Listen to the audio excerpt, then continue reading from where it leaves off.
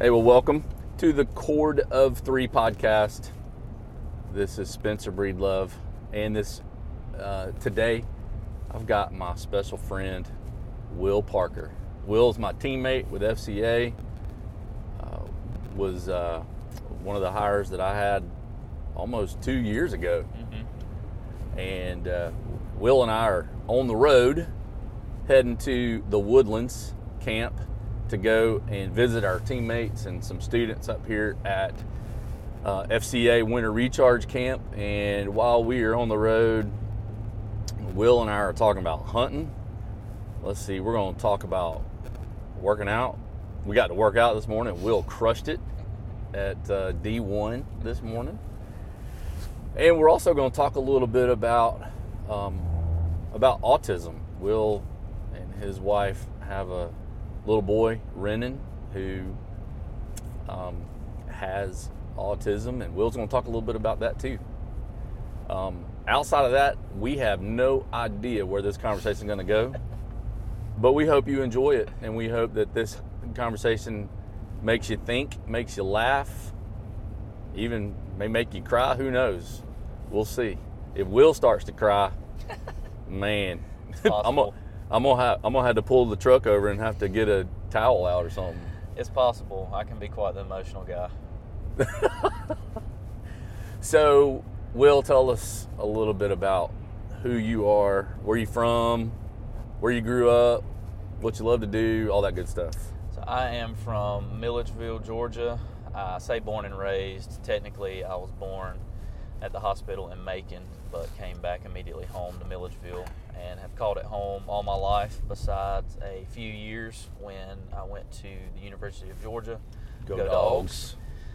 Graduated from the Warnell School of Forestry and Natural Resources with a Bachelor of Science in Forestry Resources, but my emphasis was fisheries and wildlife, and I did work in that field with my uncle, Brett Eanes, and his company, AWL, Wildlife Management, and also a company called Bug House, and removed critters for a while. Really enjoyed it, besides the ladders and the roofs. It kind of got sketchy at some point. But then talked to Spencer, just stayed in touch with him over the years. We met while I was in college. I was interning at a church called Watkinsville First Baptist with their worship team, and Spencer was part of a church plant, lead pastor at the church plant, right, at the time.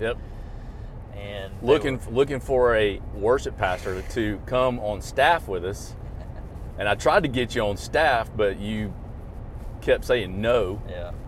You had other things going on. Yes, I was being stubborn about that. You were. Young. Finally got right with the Lord.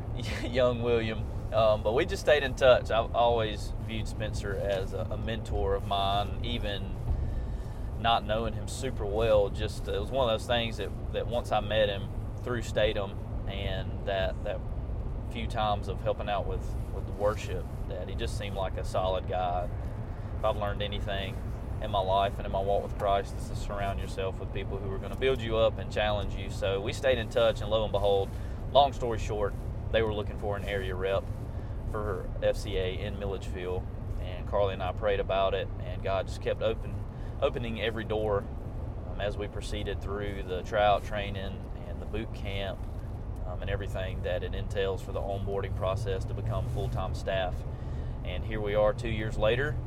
I have an awesome wife. Her name is Carly, and we have a beautiful baby boy. I call him a baby boy. He is no longer a baby. He's no baby anymore. He's 3.5, and he is autistic. He's on the spectrum, and we'll dive into that a little bit later on. And we also have a beautiful baby girl who will be 9 months in a couple weeks. So we live technically in Jones County, but all of our ministry, everything we do, is focused around Milledgeville, essentially. And then also for FCA, I cover Washington, Wilkinson, and Hancock counties. So God, in His sovereignty, and like only He can do, used my passion for evangelism and sharing the gospel, and intertwined it with my passion for sports and the influence that coaches and student athletes can have on their campuses. So that leads us to where we're at today. Now, you're also on staff at a church. Did you mention that? I have not. I'm also on staff with Church Central. I've been there for 6.5. Next fall will be 7 years, which will be crazy because I'll see my first group from 6th grade go all the way through. They'll be seniors next year.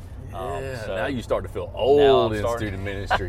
I am. Yes. For the first time ever, I can admit that I'm feeling a little bit old. Just wait till they start to ask you to do their weddings. Yeah, I know it's coming, hopefully later rather than sooner. But Church Central has been a huge blessing in my life. They took a chance on a young guy who, honestly, I guess through the interview process, wasn't 100% sure that God was calling me into the student ministry. I just had a feeling, younger and more immature in my faith at that point 7 years ago. But they have walked alongside me. They're great folks to serve with. And it's been awesome to see God use that student ministry with the youth there, and also kind of go hand in hand with the FCA. So we've got some awesome folks there that I'm very thankful to do ministry with. Well, we're glad that you are on staff with us with FCA. You're a good teammate, and I appreciate it. Yeah, love having you down there. I don't have to make that drive anymore. I know you do. So we were talking about dogs and what you enjoy doing, like with hunting and training dogs and that sort of thing. But before we get there, you absolutely just, especially when we got to the kettlebell workout, that whole kettlebell like complex we did, you crushed it. I was right behind you. I was like, I'm gonna beat him. I'm gonna try it, but I could not do it. I could not. You lapped me. You lapped me on one of them, and I was like, oh man. But it was a good workout. It was. That was interesting, to say the least. I didn't know really what to expect coming from the CrossFit world. Mm-hmm. And really before that, my only knowledge of fitness was quote unquote working out for, football season. But we never really had a true strength and conditioning coach in the weight room. It was just something on the board. You walked in and you did it. There was not a lot of accountability. Mm-hmm. And honestly, I depended on my athletic ability more so than I did my physical strength. I could throw a ball fairly well and pretty far. As a football player, played quarterback. As a pitcher, mechanics. I was like, I'll just focus on mechanics. I'm not worried about building strength. And that was pretty ignorant. But, when you're a high schooler, you think you know everything. So took a break from the physical fitness world in college. And as it turns out, if you go from running and playing, whether it is for a hobby or for school organized sport, if you quit that and just start eating whatever Athens has to offer, you will gain weight. How much weight did you gain? So I graduated a skinny 185, and at my worst, I would say I was about 230 pounds. 230? Yes. So we've got some pictures to prove it. I don't bring them out very often, but I was talking with you and Lisa about it earlier. A stint of anxiety about 4 years ago really opened my eyes back into not just physical fitness, but mental health, and what I was consuming and eating played a huge effect on how my body felt, how I slept, my hormone imbalance at the time. And man, I've learned ever since then. I connected with an old high school friend named Logan Brookins, and we did all the monotonous things you could think of with counting macros, your fats, your proteins, your carbs, tracking, finding your maintenance, how much food can you eat without gaining weight, and healthy food, whole foods, and then start from there and go into a calorie deficit, mixed in, start pushing in some workout. Let's increase your energy. How much are you going to push today or this week? And so he has it dialed in, man. He's a genius with that stuff. And then I surrounded myself with a great group of friends back home.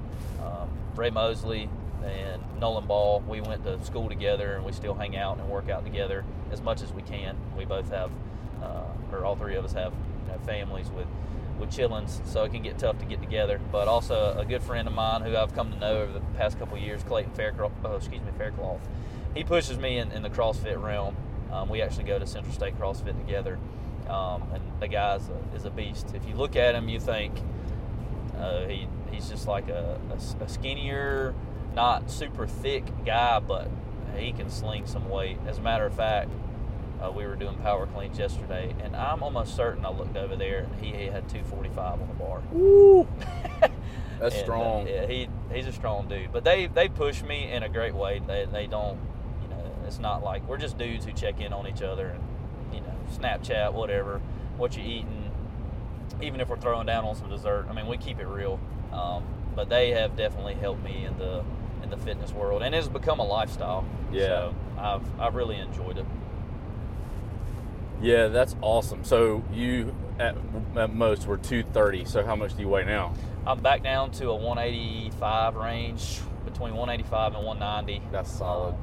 But I've definitely, and I have a long way to go. I'm not super strong, but I have replaced a lot of fat with definitely more muscle than I had when I was in high school. And people laugh at that and they say, well, you should. And yeah, that's a true statement. But at the same time, I have the pleasure of hanging out with a lot of these student athletes in the weight room. And I can assure you, if I would have capitalized on my physique and my metabolism and the ability to gain muscle mass during that time, I would have been as strong as I am now, if not stronger. There's kids in there who will throw up stupid amounts of weight. It's crazy what those kids can sling. It really is. I try not to work out around them too No. much. It's embarrassing. No, yeah. I'm not slinging that weight. No. But don't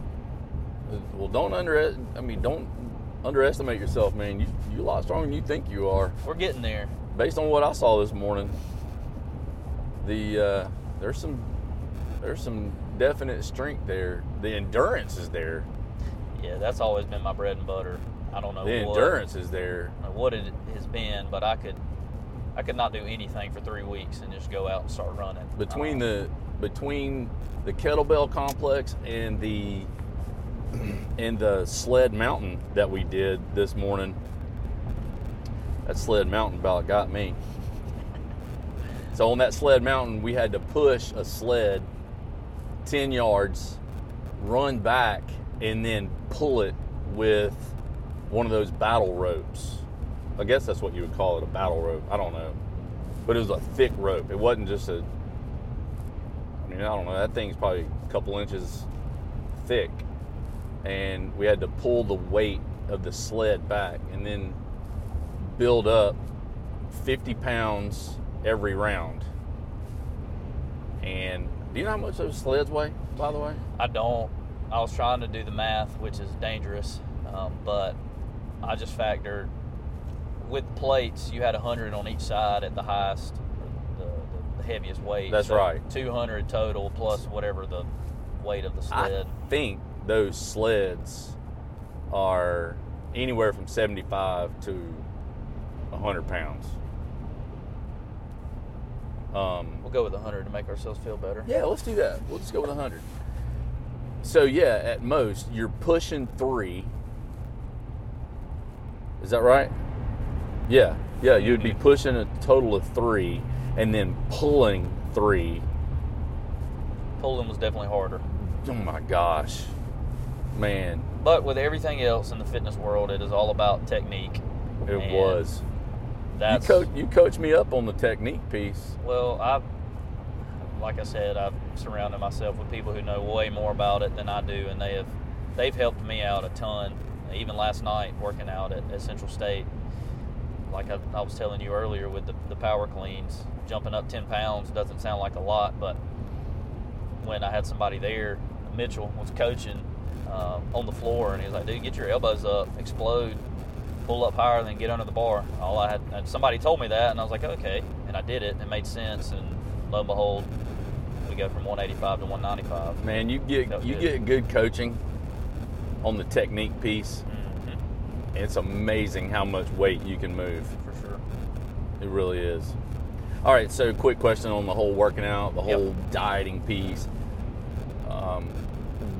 What are some of the key things that you've learned in all of this? And it could be anything from, it could really be anything. What are just some things that you've learned? Top 3 things. Consistency would be number one, and that means that allow yourself some flexibility even if you have a quote-unquote off day. I was so driven in college when I would look at myself and I'm like, man, I've gained 20, 30 pounds. I'm like, well, I've got to go straight salads and water from here on out. I had no concept of overall health whatsoever, but that was my idea. And so I would do that for 2 weeks at most if I made it that far, and then I would snap and just go back to eating trash. So what I've learned is consistently, everybody will kind of tell you the 80-20 rule is a good rule of thumb. Enjoy yourself. I mean, don't put so much pressure on yourself right out of the gate that you're setting yourself up for failure. If your first step is just drinking water instead of soda, drink water and continue. If it's hard for you to drink water plus eat one healthy meal a day, then just drink water until you feel comfortable taking that next step. But whatever you do, you have to commit to it and then stay consistent with it. Yeah. If you fall off the wagon, per se, Get back on. Just get right. That wagon's still moving. So just get back on it.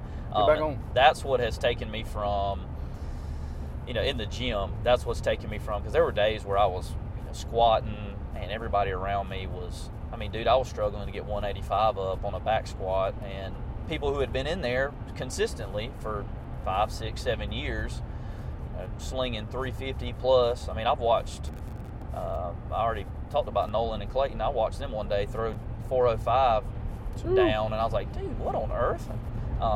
But consistency is what gets you there. So where are you at now on the back squat? I haven't PR'd or attempted to PR in a long time. Actually, since Squattober of last year, and it was at 265 then. Okay. So I would love to join the 300-pound club. I don't know if I've made that big a jump in a year and a half, and that sounds crazy, but those in the fitness world will understand the gains. It'd be a big jump. Yeah, that's a pretty big jump. That's a big jump. So realistically, if I were to be able to go in and hit 285, I'd be proud. That's a big, big, big jump. But my goal is set for 305 on the squat by the end of next year, and then also to hit the 225 club on the bench press. But we got a long ways to go there. But consistency is what gets you there. That's good, consistency. What else? Number 2, discipline. And you might think that goes hand in hand with consistency, and in a way it does. But what I've learned so far, even with going to 5 a.m. classes, and my schedule changes day to day based on my wife's a full-time photographer. Sometimes Renan may have to go to speech therapy in Macon, or one of the kids woke up at 3 a.m. I mean, we've got youngins, like youngins. So things change, but if you stay disciplined, you always come back to that rhythm. And that's what we talk about in FCA, and that has done wonders for me. Is we call them rhythms, and really it's disciplines. And staying disciplined on a commitment that you made, whether it is, like I said, just drinking water, you stay disciplined on that, then what starts out to be really hard becomes natural, and it becomes a lifestyle. So staying disciplined, whether that is just going to a class once a day, once a week, once a month, whatever it may be, you just have to be disciplined. So consistency, number 1, discipline, number 2, and to me, find something you enjoy. So actually have fun when you work out would be my third, I guess, right off the dome, if I'm just saying them out loud. Yeah. That'd be my third characteristic or attribute of staying successful in the physical fitness world. For me, I'm the crazy CrossFit guy. I don't know what it is about it. Maybe it's the challenge of watching people do things that I never thought I could do, like these bar movements. There's a lot of gymnastics movements in CrossFit. I'm more of a taller guy at 6 foot, on a good day, 6'1", I'm not necessarily the prototype for the CrossFit world. Hey, on a good day, I'm 6'1". I hear you. Oh, man. We can all believe what we want to believe, If right? anybody knows me, I'll never see 6'1" in my life unless I'm standing on a box. Oh, man. But just having fun. Like, the CrossFit community, to me, is enjoyable. It pushes you. I like to be pushed. That's kind of my leadership style. I like to surround myself with people who aren't going to just sugarcoat anything. They're going to tell you how it is. I'm a very realistic person, and that's how I handle business. So in the gym, I'm the same way. I go in and I cut up, and anybody who's worked out with me will tell you that I have fun. I try to have more fun than anybody. But the challenge of it, to me, there's always room to improve. There's still some movements that I can't even do, like a bar muscle up. So I'm always, you've got that goal to work towards. And to me, if you have goals that you're working towards, you're going to be more disciplined and you are going to stay consistent with it. So if fun for you is running, some people, I've got friends back home that just run, and that's awesome. Like they would run circles around me, literally. And that's their bread and butter. They love to run. Some people are strictly strength and conditioning. They're not more of the metabolic conditioning. They like the free weights, the squat rack, the bench press, not moving super fast. But whatever it is that you enjoy doing, maybe it's a at-home workout in the living room just to get your heart rate up for 10 minutes. Whatever is doable and whatever you enjoy, do it.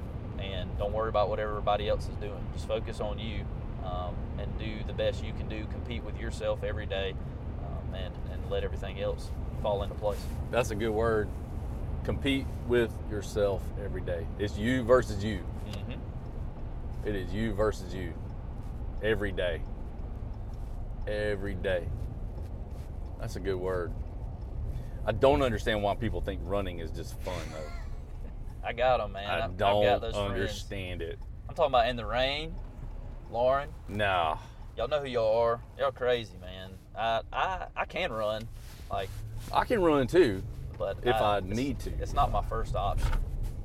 I am trying to accomplish the performance standard test of doing an 8-minute mile. Little PST. PST. We need to get together and see where we're at. We're both going to have our feelings hurt, I believe, but Mine we got to was start 10 somewhere. minutes. Mine was 10 minutes, 20 seconds. I did that the other day. Nice. But now, the last time I tracked a run was 3 years ago. That was probably the last time I ran. Yeah. But tracked a run was 3 years ago, and it was at 13-minute pace. So and I was probably 230 at that point in my weight when I did that run. And so I've shaved off 3 minutes in those 3. So a minute a year, that's pretty good. Ain't bad at all. We'll take that. I'll take that. Now I got 2 more years, I guess. That's improvement. You'll get it. Hopefully I won't. You'll get it quicker than that. Hopefully it'll go quicker. Yeah. I'll get you right. I hope so. Well, so dogs, hunting. Mm-hmm. You have had some opportunity to do some hunting this year. Yes. I know. And you've been training your Brittany Spaniel? Boykin Spaniel, not a Brittany. Well, them you have a Spaniels, Boykin Spaniel. They're all wild. Grizz. That's him. Good little dog. And he's doing really well from what I can see. He is. This is his first year hunting with me. And for the little amount of training time we've had with 2 kids now, and then also training dogs for clients, he is doing really well. And he's going to get there. He's got the drive. He's a little stud. So I'm excited to work with him and see how far he can go and push his potential.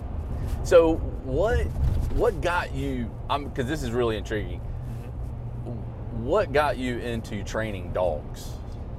So I guess to start it all from the very beginning, my dad actually worked for animal control for a stint in Baldwin County. And when he would go to clean kennels, I would go to work with him sometimes, and he would let dogs out. They had a fenced-in area, and then I'd help him, do whatever I could at that age. I was really young. You were cleaning poop. That's what you were doing. I probably wasn't. You were cleaning poop. I was probably being lazy, and he was just letting me play with dogs. But I've always grown up around dogs. My first memories are around dogs, and so I've just always loved them. And I thought, growing up, since I love dogs so much, it made sense to become a veterinarian. But it turns out you have to pass a lot of chemistry classes. You didn't pass them? And I passed the ones I needed to pass for forestry, and that was about it. And I barely got through there. So as far as the weed out courses, they weeded me out right off the get-go. So the vet route was a no-go. But I've always loved animals, but in particular dogs. And so, like I said, we grew up around dogs. My dad had dogs when I go over to his house. Mom had dogs, and we were just always playing. They were always good companions, there for you when nobody else was. But then we got into hunting. I'd say I started duck hunting when I was 19. My buddy Jordan took me on my first hunt on a little wood duck roost, and we were just shooting them as they got off the roost, passing us. I mean, there wasn't hardly anything to it, but I didn't know any different at the time. Shot my first wood ducks actually on the wall in Renan's room right now. So beautiful. I kid you not, I hadn't seen another wood duck drake, which is the male species of a wood duck, that looked that good, full and mature. Just one of the best looking wood ducks that I've seen, and fortunate enough to harvest it. So next to a mallard, a wood duck is really a beautiful duck. They are, to me, they are the most beautiful of the species. Just if you really examine them, it's so intricate. Their plumage and everything that goes on. There is a lot of stuff that's going on with a wood duck. Yeah, the coloration is incredible. Yeah. But we started hunting more. That after I shot that first wood duck, I'm pretty sure I was in Jordan's back pocket, like, dude, where can we go? When can we go? How can we go? And it just started my love and passion for waterfowl. And not just hunting waterfowl, but conservation and bird biology and learning about migration, how they move. So I dove in deep. Obviously, it led me to Warnell at UGA. And that was what I wanted to do initially, was waterfowl management. But as you get older and learn more about the world and state agencies and federal agencies, you learn what you really want to do and what you don't want to do. And I didn't want to be a guy that got moved from here or there. And basically, not that I'm in control of my own destiny as a follower of Christ. I know that I submit to His authority and His will. But as far as my family, I didn't want the potential to be there to, hey, you've got to go as soon as I get comfortable. So I did the wildlife removal route. But back to ducks, we just kept hunting, and I introduced my dad to it, and he enjoys it as much as I do. We're actually getting ready to go to Missouri a little over a week from today and try our luck out there. But we noticed as we hunted public, because that's all we had at the time, was we would bust our tails, get there super early, claim the spot, just to shoot a handful of ducks. I mean, at best, we shot 3, 4, maybe 5. In Georgia? In Georgia, yeah. You got to think Middle Georgia, Lake Sinclair, Lake Oconee. Which you're probably only going to have maybe an hour of hunting at that time? I mean, you can sit out there as long as you want to, but you're just going to watch the sunrise on a good morning and watch some other birds fly around. And if you're really smart, you'll bring a fishing pole with you. But we just noticed that a lot of times we would shoot cripple birds, and they'd get away. And you talk about being frustrated, from getting up early, setting out decoy spreads, doing the whole 9, just to shoot a handful of ducks and then not even be able to bring them all back in the boat and back home. Because we eat ducks. A lot of people, I guess, shoot them for the sport, and there's nothing wrong with that either. But we like to harvest and eat, and what we don't eat, I keep to train with dogs, so they go to good use. But I got to the point when I was old enough and coming out of college that I told Carly that as soon as I got a chance, I was going to get a dog, and I was going to try my luck at training one, and I had no idea how it was going to pan out. But I ended up connecting with a breeder out of North Carolina, Miss Kathy, and Whiskey Creek Chesapeakes. And I've always been not a guy that goes against the grain, because I love labs. Like, training labs is like they come with a manual and they read it before they come to the kennels. Like, they know exactly what to do. They're awesome. For the majority of labs. They're awesome to work with. But I just wanted something a little different, and I still have the Ducks Unlimited magazine in my nightstand, but it had a Chessie on the front, dead grass, which was that's their version of a mild yellowish coat, if you will. Mm-hmm. And I thought, man, I've got to have one of these. And I didn't. People told me all along the way, Will, these dogs are stubborn. They're hard-nosed hunters, but they can definitely be hard to train. Are you sure this is going to be your first dog and you're going to try to do it? And I was like, let's go. So I got Bristol, and she was excellent. She, looking back on it now, she, unfortunately, when I moved out to Jones County, she either ran away or somebody took her. But in our early years together, she was that dog that if she was still around now, she could have been that dog of a lifetime. Me making as many mistakes as I did, she was right there along the way, and stuck it out with me and would say yes to everything I asked, even when she didn't want to, and even when I was a young, ignorant trainer just burning her up with an e-collar. She showed more patience to me than I've probably ever shown any human being.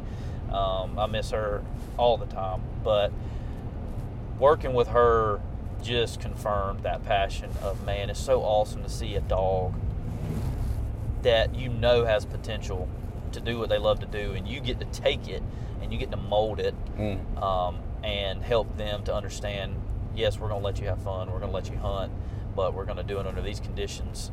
And once they learn, I call it the game, once they learn the game of retrieving, man, they understand their job and they start to live for it.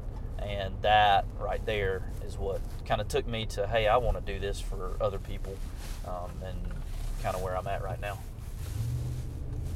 Man, that's awesome.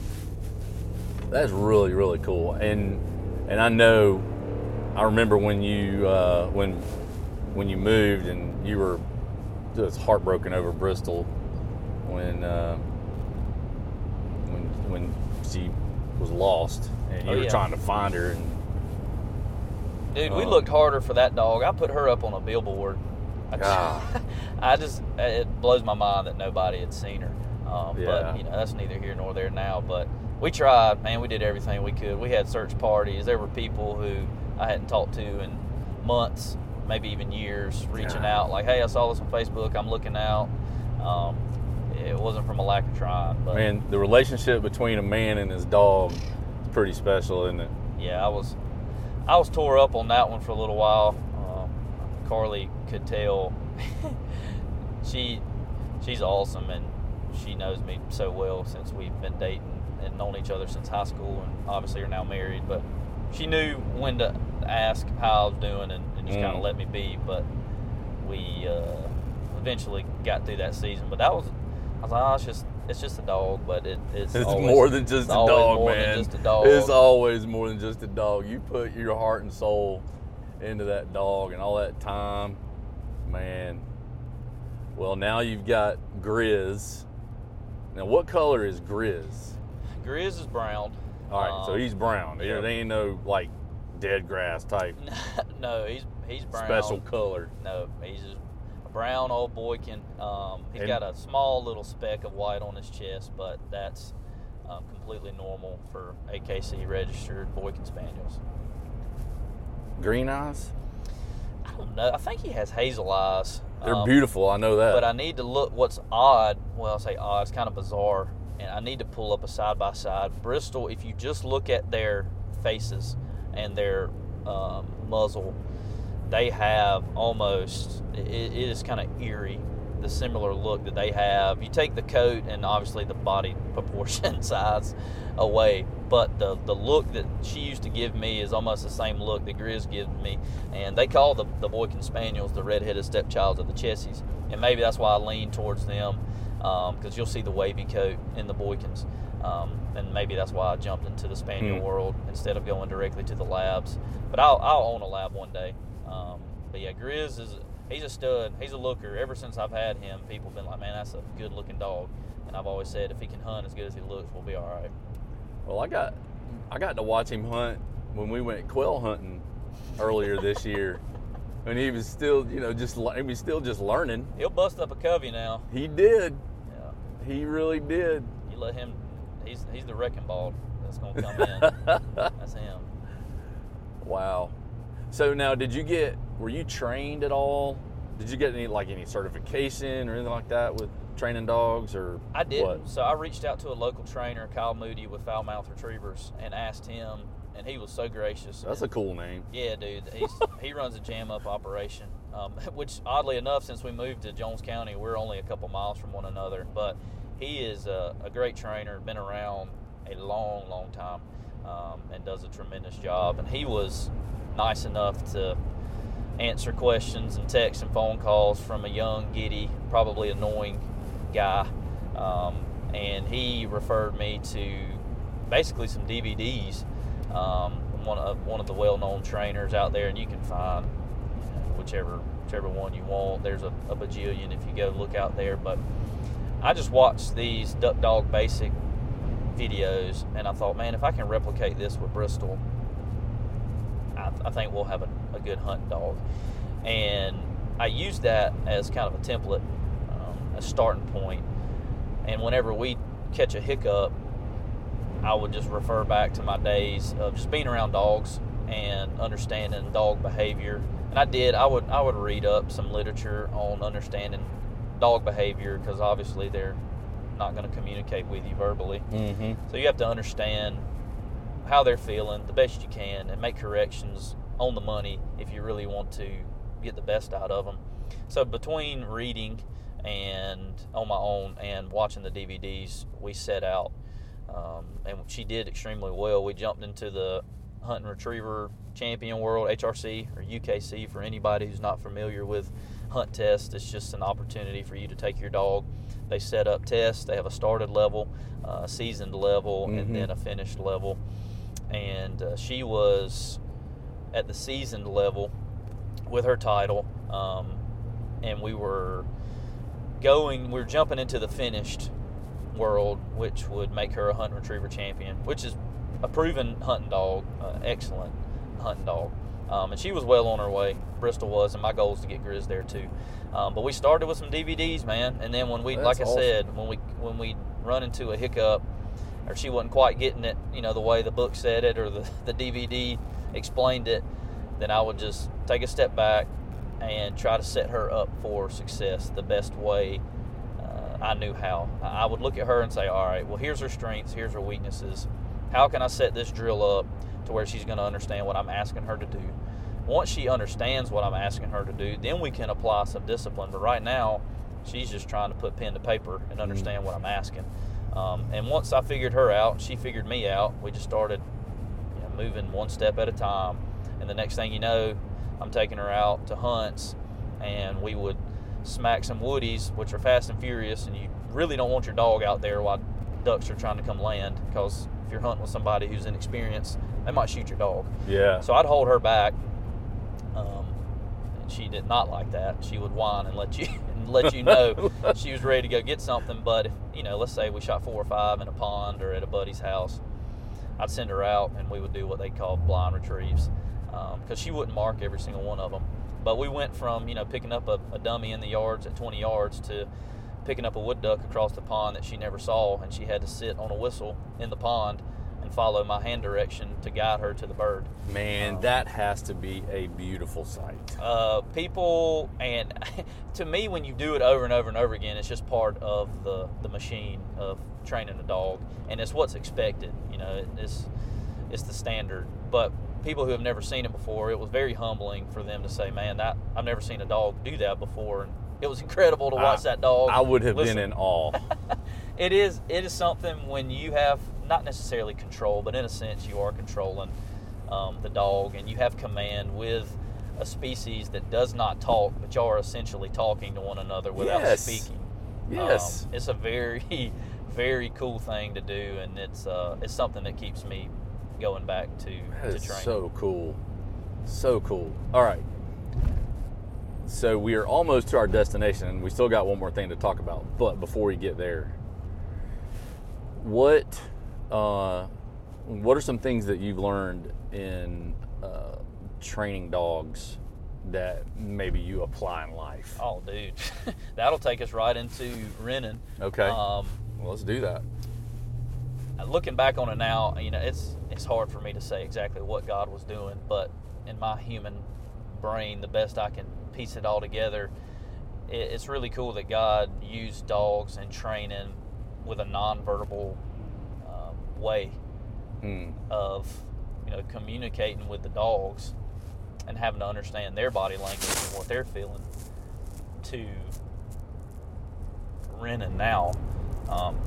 Get through this one little thing and then I'll be good to go. That initial talk about it, but for those who don't know, my son Renan was diagnosed with autism in 2019.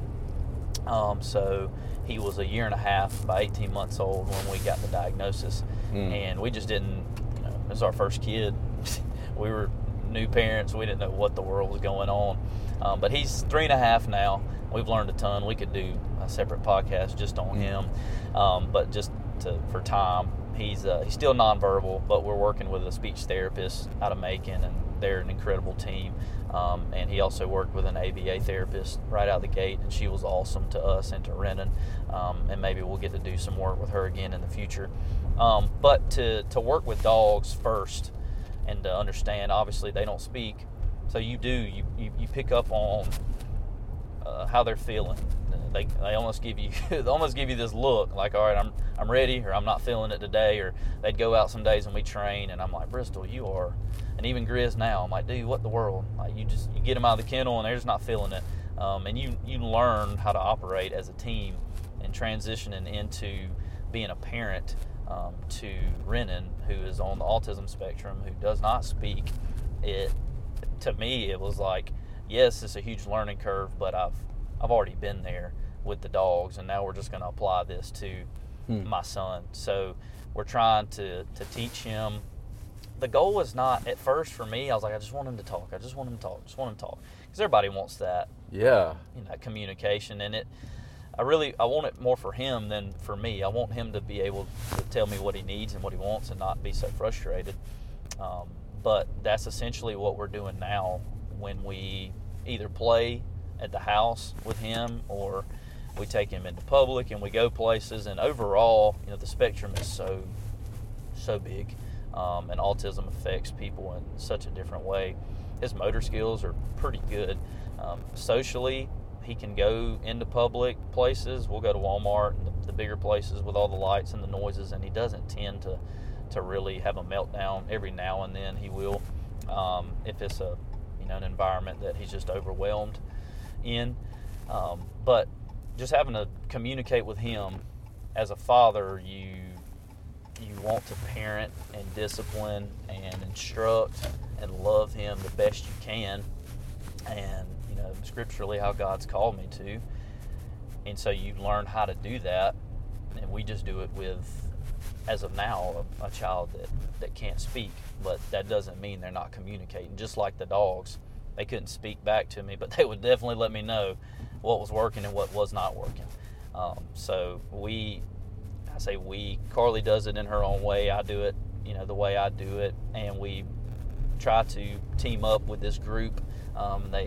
This RDI therapy is what it's called, and we try to work together as a team to help Renan communicate, help him engage with us, and understand that we're there for him when he needs to make sense of something or needs help.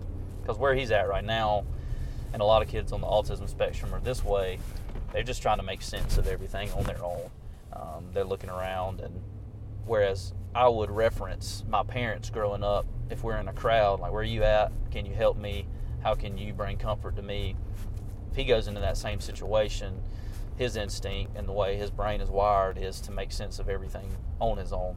And so that may come in the form of putting his hands over his ears, or just kind of being reclusive. It just comes out differently, a different behavior that we normally wouldn't think is socially acceptable, but it's perfectly normal. If we're all honest, we would want to do those things, we just don't do it. We can mask it. But yeah, that transition into training dogs and communicating non-verbally with them just went right on in to helping parent a child with autism who can't speak. Wow.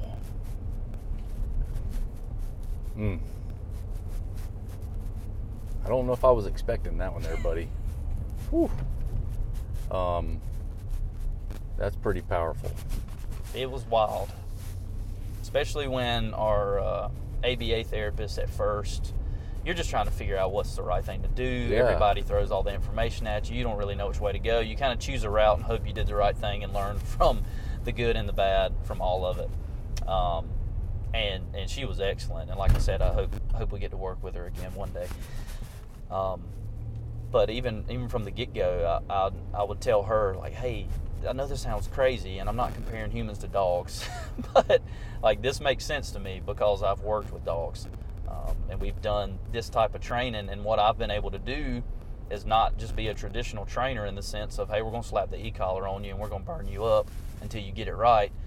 We're going to learn your strengths and weaknesses and how you were created and designed. And I know that sounds so frou-frou for dogs, but if you can spend time and get to know and build that relationship and understand how that dog ticks, you're going to be so much more successful in working and training with that dog. And it was the same way with Renan. Right out the gate, we were like, okay, well, we want him to clap, so let's do something that's going to agitate him and make him really want that thing back, whether it was food or a toy, until he claps. And we thought, okay, well, we got the desired behavior. He clapped. But what we noticed was a ton of negative behaviors that came along with that. So we had to back up and reassess and reevaluate, how are we doing this? How are we being good parents and good stewards of a blessing that God has given us? And being able to learn his strengths and his weaknesses and then tailor I guess you could call it a training approach to speech therapy has been crucial. And we've seen so much fruit. Our family has walked in. You know, we had holidays with Thanksgiving and Christmas. They've been around more, and we just heard a ton from them on, man, Renan's looking at me, or he's engaging with me more. And then when he's done, he's done. He goes back into the bedroom and he'll go to his place of comfort. But just taking those steps of, yeah, he's still not, I can't walk up to him and give him a verbal command to go to his room or do this or do that. But we're learning ways to reach him and to help parent him just as he is. And that's the beauty of raising a child with special needs. At first, I was so scared. I had no idea what was going on. It felt like a burden. And a lot of days it is super difficult. But my wife and I aren't really complainers. So we take it on the chin and we roll on. But, you know, even the tough days and the hard situations that we endure is so worth it because of who he is. Like, he sees the world in a way that a lot of people will never see the world, and he's just so real and he's so raw, and what you see is what you get, and there's so much beauty in that. And I posted that on my Instagram a couple months ago, and it's just awesome to see how he, in his own way, communicates with us and the world around him. So our prayer from the very beginning when we got the diagnosis was that God would use him and his autism for his glory, and whatever that looks like, that we would be on board to just be a good steward of the blessing that he is as our son. Man, that's powerful. Yeah, we're gonna have to do a whole other talk on this one, and get you and Carly on, and maybe me and Lisa, you and Carly, we can talk about that whole thing and what that looks like, even at a deeper level, and and even help people, because I don't know how many people are going to listen to this that are going to have people that have children that are dealing with what you're dealing with. Oh yeah. But well, I appreciate you sharing. Dude, I appreciate the opportunity. It's my first podcast. This is my first time like interviewing somebody else other than Lisa on a podcast. That was fun. I love to talk. Hopefully I didn't talk too much. No, man, it was really, really good. I'm processing that whole transition from dog training to Renan, and how God used that, and how it started for you, and then how God used that to teach you and to prepare you for where you're at today. And even going back to those lessons learned when we were working out, the consistency, the discipline, and the enjoyment factor. I think those three things apply from working out to dogs to hunting and even in parenting. Whether you have a child with special needs or whether you have a child that is an adult child that you're still trying to parent, or it's a young adolescent or a teenager or college student, you name it, consistency, discipline, and the enjoyment, the having fun piece. Yeah. I think those are three critical lessons that you can apply in all of those areas. 100%. So, well, I appreciate your time, buddy. Man, I've enjoyed it. It's time to go see some kids and staff.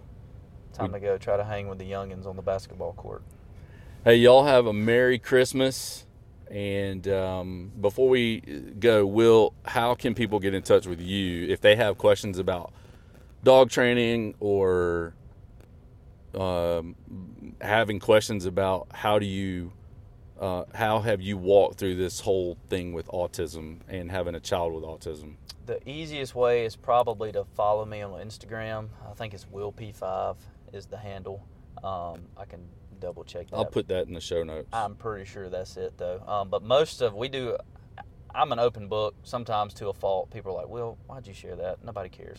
But if it's an update on renting, or if I'm training dogs, or we're hunting, or we're doing something with FCA, I try to use social media as a ministry and a tool to let people know what we're doing and advance the gospel. So if you want to reach out to me on there, you absolutely can. You can follow me on there. I'll be more than happy to answer any questions from the very little amount of knowledge I have just from 3.5 years. We still have a long way to go, Lord willing, but we've definitely learned some lessons up to this point that I'm more than happy to walk through with somebody else, because you're not alone. Man, if I've learned anything through this, is that there's a lot of people who either have somebody that they know close to them that is raising a child with special needs, even if it's not autism, or they have one themselves. And it's just nice to have a community of people that you can talk to. An event, some days it's bad, some days it's real ugly, but more than anything, it's beautiful. And it's God's plan for my life and for your life, and I'd love to talk to you about it. Well, amen. Well, have a Merry Christmas, and we will have our next podcast in the new year. Have a good one.